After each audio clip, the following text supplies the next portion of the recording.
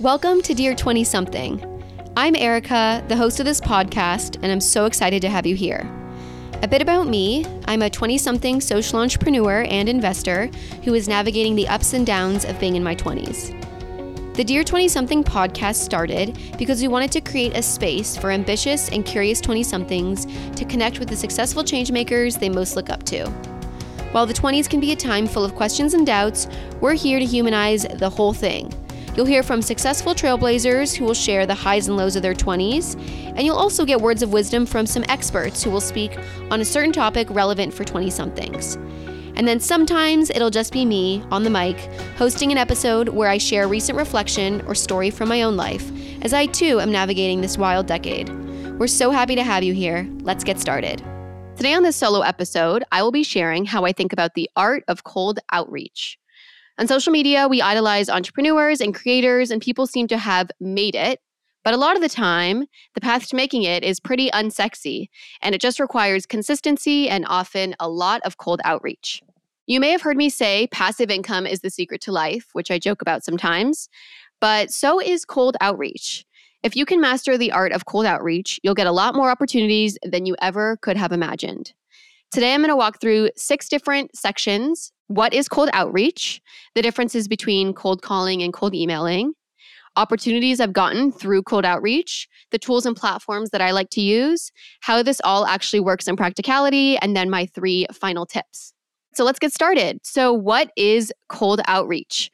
I think the only thing I wanted to really say here is there's a difference between cold versus warm. Cold means you don't know anybody, you don't know that person, or at least they don't know you. Warm means you either know each other or someone you know knows them. And that person that you know has made the introduction. Obviously, warm intros are always going to get you farther, but most people that are starting out in their career, especially 20-somethings, which is who the show is targeted for, typically don't have much of a network. We all start out somewhere. So cold is typically the default path. So the main differences between cold calling and cold emailing. So there's a lot of differences. I've done both. So cold calling is often mostly associated, at least with what I've seen, with sales jobs. They make you do this a lot. I've done this twice in my life. I worked for a call center once, which was like one of my first jobs. I would basically call alumni at my college and ask them for donations. Definitely taught me a lot. I ended up like keeping them on the phone for a while and just asking about their lives, but it taught me a lot talking to random people and calling them up out of the blue. A second job where I've done this is at Morgan Stanley. A lot of the times if you do like wealth management or asset management of any kind, you have to get your clients. And how do you get clients? One of the ways is by cold calling. And so basically what we would do is talk to people, see if they qualified for our minimum amount, and then ask people to basically like take initial meetings with us to eventually park their money with us. A lot of entry-level jobs in business end up being sort of like bottom of the totem pole sales. People like it because you can make commission and you can do really well if you're good with people. But when I think of cold calling, I really think of sales, and typically sales at an organization. I think this is definitely much scarier than cold emailing because if it wasn't obvious, you have to really think on your feet, right? Like you're live, you're talking. You have to learn how to build rapport with someone. So you can't just jump right into the ask and say, hi there, nice to meet you. Can you give us money? Can you give the university money? You really have to like build up the rapport and you have to get to know them, and that takes time and that takes practice. It's also scary because you have to keep someone on the line with you. Unlike an email where someone can just like skim it or come back to it or reread it, this is like all live in real time and you've got to keep their attention. You obviously get a lot of no's and a lot of hangups, and it makes you build tough skin. So I think while it is scarier of the two, it'll probably teach you much faster how cold outreach should be done and can be done best. I will say, I think cold calling is not as common for building a business, unless maybe you're selling to organizations like restaurants that don't use their email. It's most common while working sales jobs, in my opinion. The next bucket is this like cold emailing messaging, basically using copy versus voice to get your point across. Obviously, like the cold DMing and messaging ends up being very similar to cold emailing. You just have less room to pitch. My 2 cents is if you ever send a cold DM to someone or they DM you, just always take it off to email. That way you can really link things much more easily. You can bold things much more easily. So that's just my 2 cents about cold messaging is always move it to email. Okay, so now cold emailing. Like I said, it's very different than cold calling. Here are some of the tips I have for cold emailing. And like I said, this is typically what you're going to have to do if you want to build a business. You're going to typically go the email route. So these are some of my tips. Tip 1 is to always email individuals and not businesses.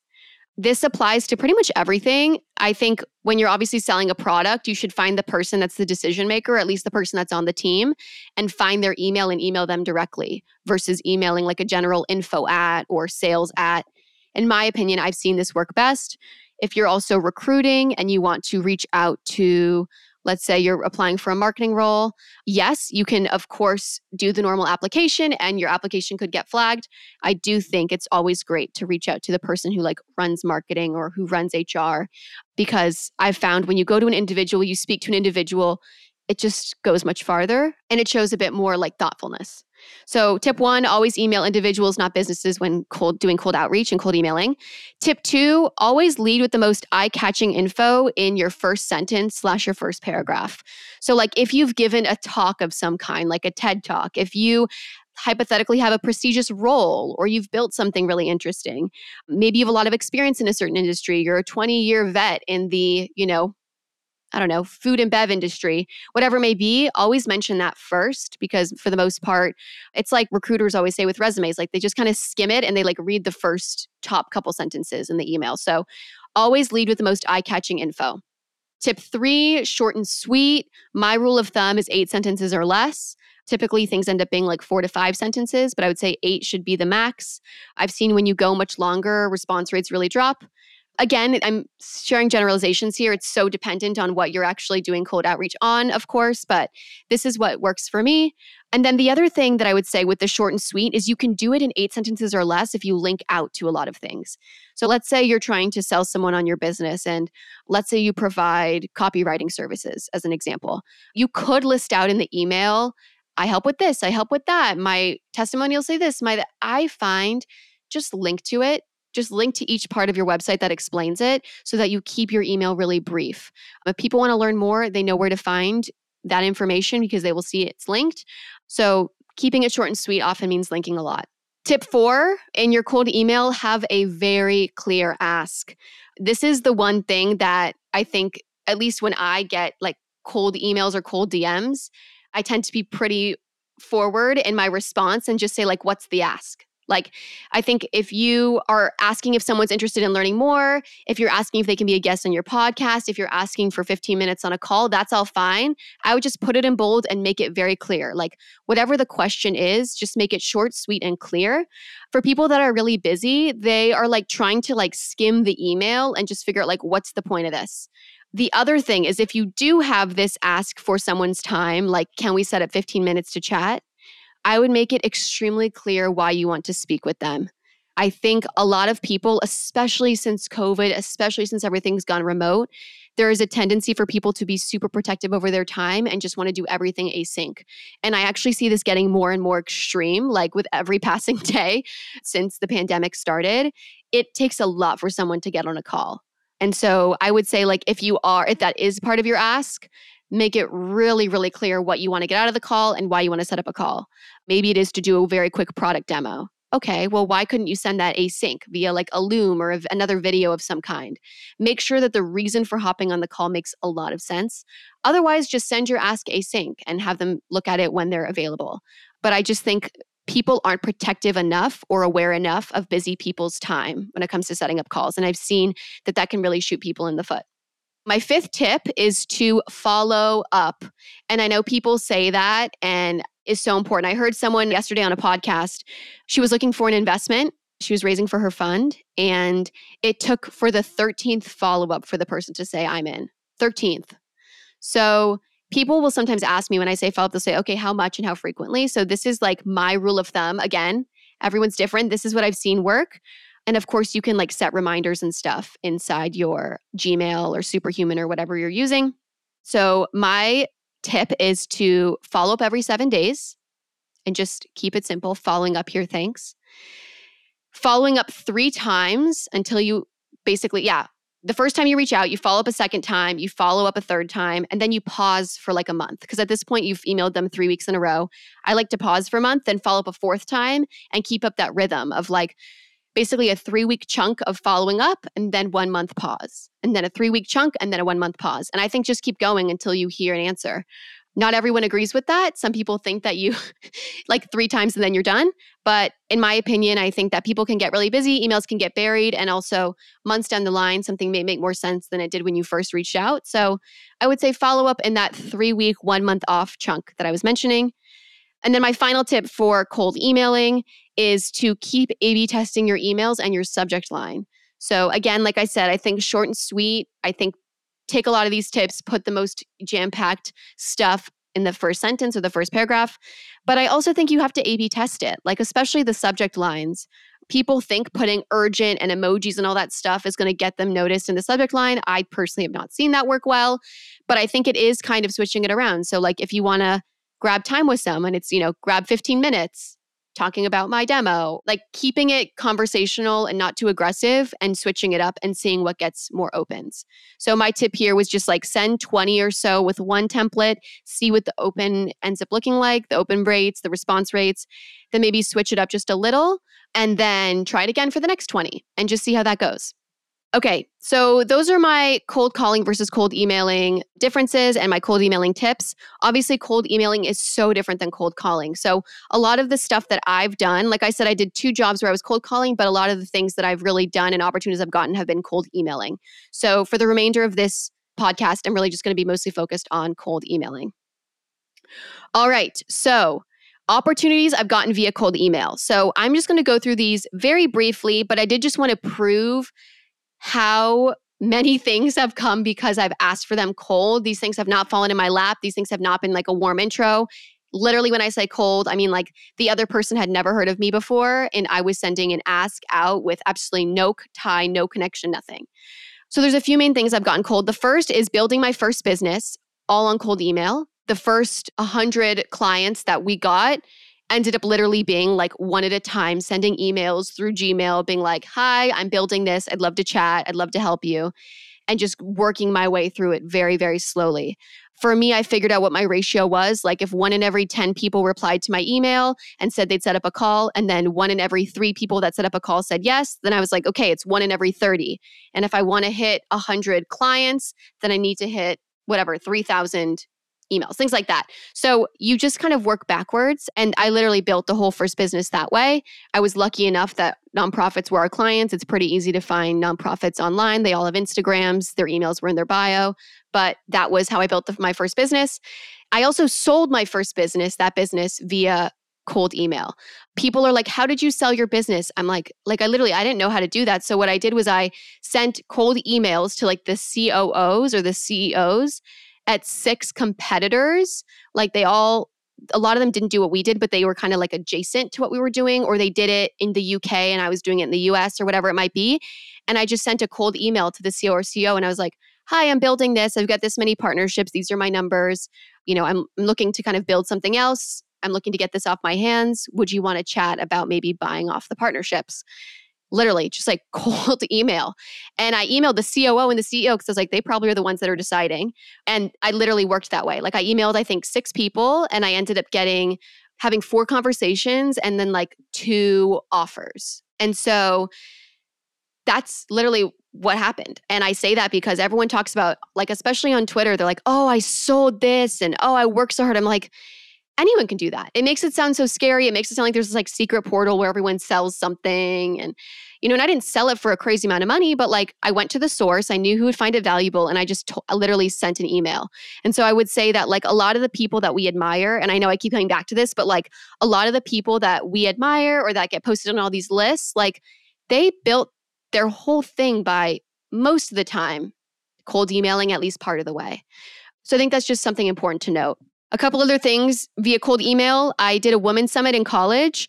All of our speakers, I'll say most of our speakers, there were a couple of friends in there, but most of our speakers, Laverne Cox, Allie Webb, Aaron and Sarah Foster, crazy people via cold email.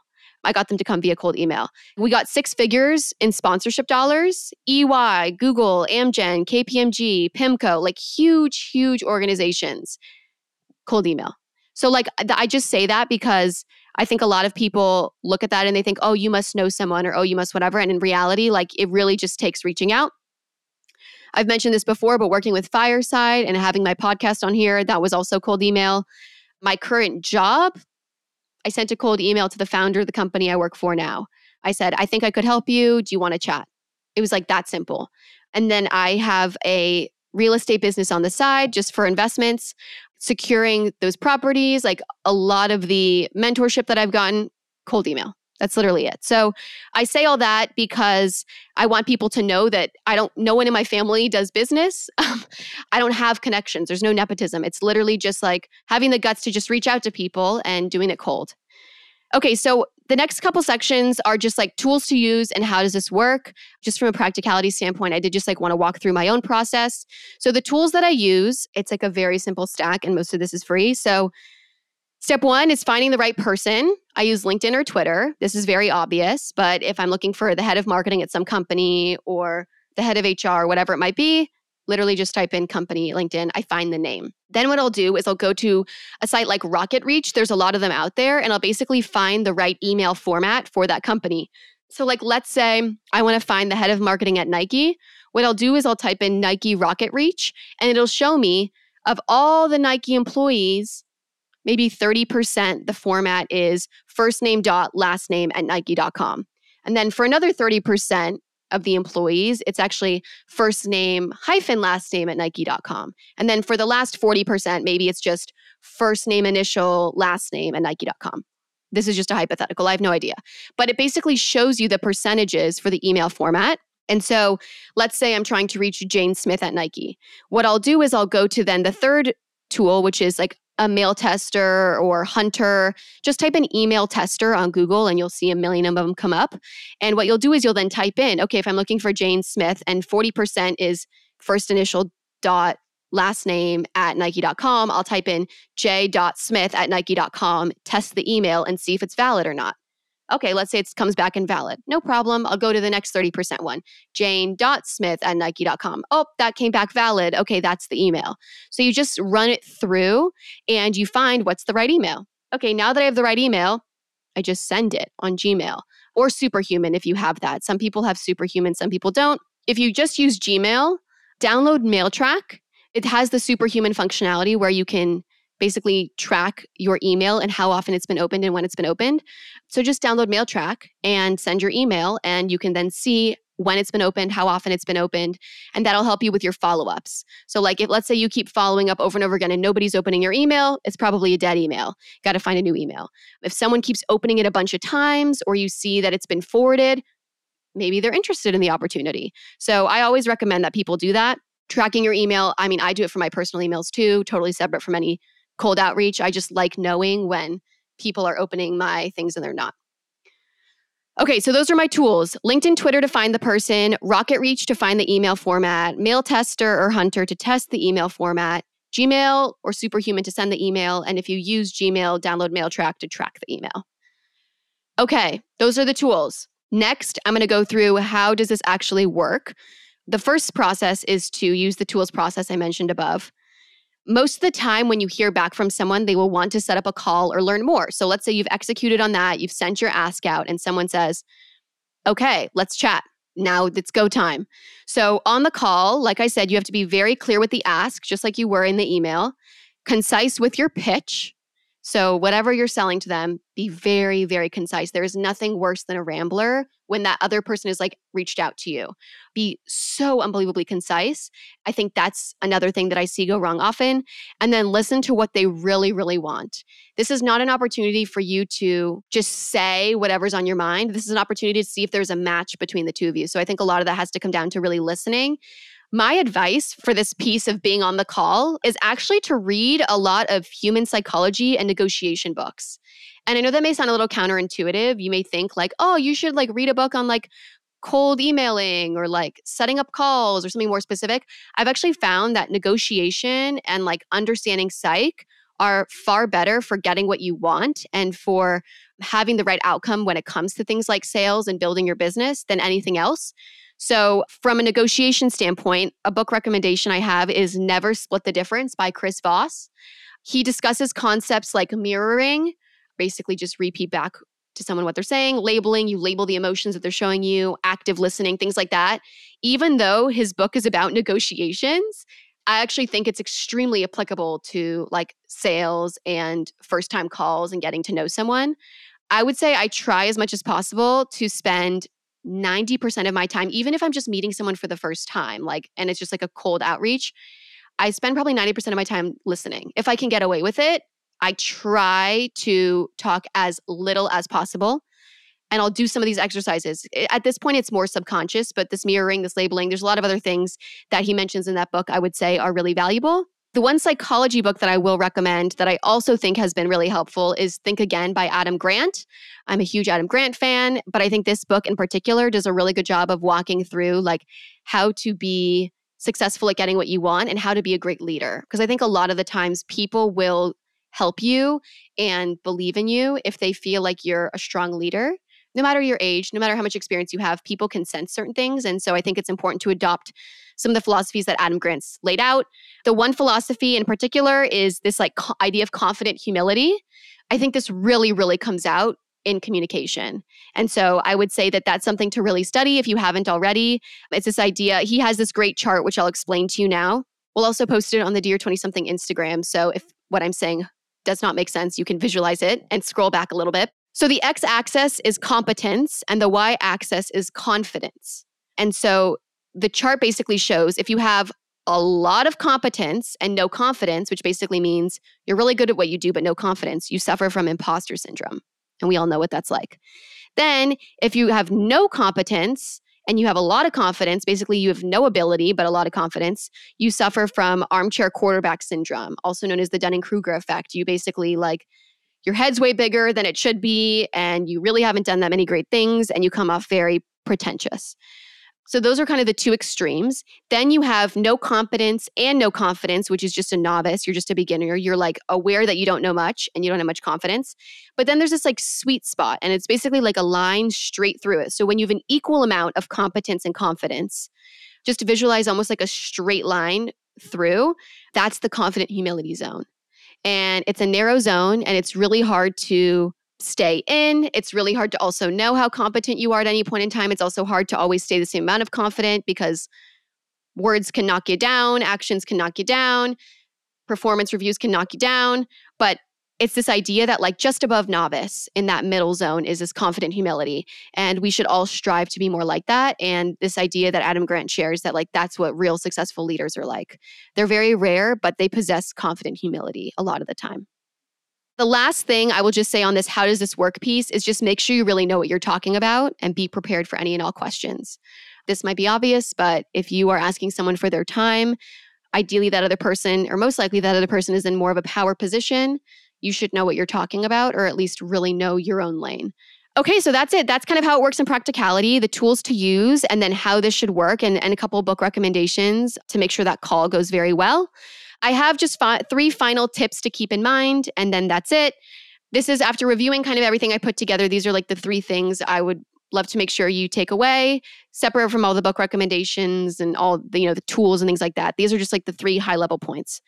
It's important to remember that the biggest entities that you know of, typically businesses, started with cold emails. Microsoft, cold emails. It started with cold emails. Some of the biggest creators sent cold DMs to brands that they loved. And now they've got partnerships and their own businesses and all the things. But so much of what these people have created has started from the desire to start with cold outreach and to do cold outreach. Very, very few people in this world have all the connections, especially when they're young, especially when they're 20-something. So I would say just keep that in mind. Everyone started somewhere, and the biggest entities like the businesses and the creators, all started with cold outreach. The second tip is someone said this to me once, and I really love it. It's pay attention to jealousy. So if something or someone makes you jealous, that means you want what they have. So pay attention to it. If you're jealous that someone sold their business or someone travels a lot or someone has a happy relationship, pay attention to those moments and take steps to bring that into your own life. If you're jealous of someone being in a relationship, start dating. Not saying you should slide into people's DMs necessarily, but it's this idea that like if other people are doing things that you find yourself having envy over, start building it, start taking action. And a lot of the times that starts with cold outreach, especially if you're at the very beginning. So pay attention to jealousy. And then the third one that I'll say is small steps really compound. Again, start today and know that law of averages on your side.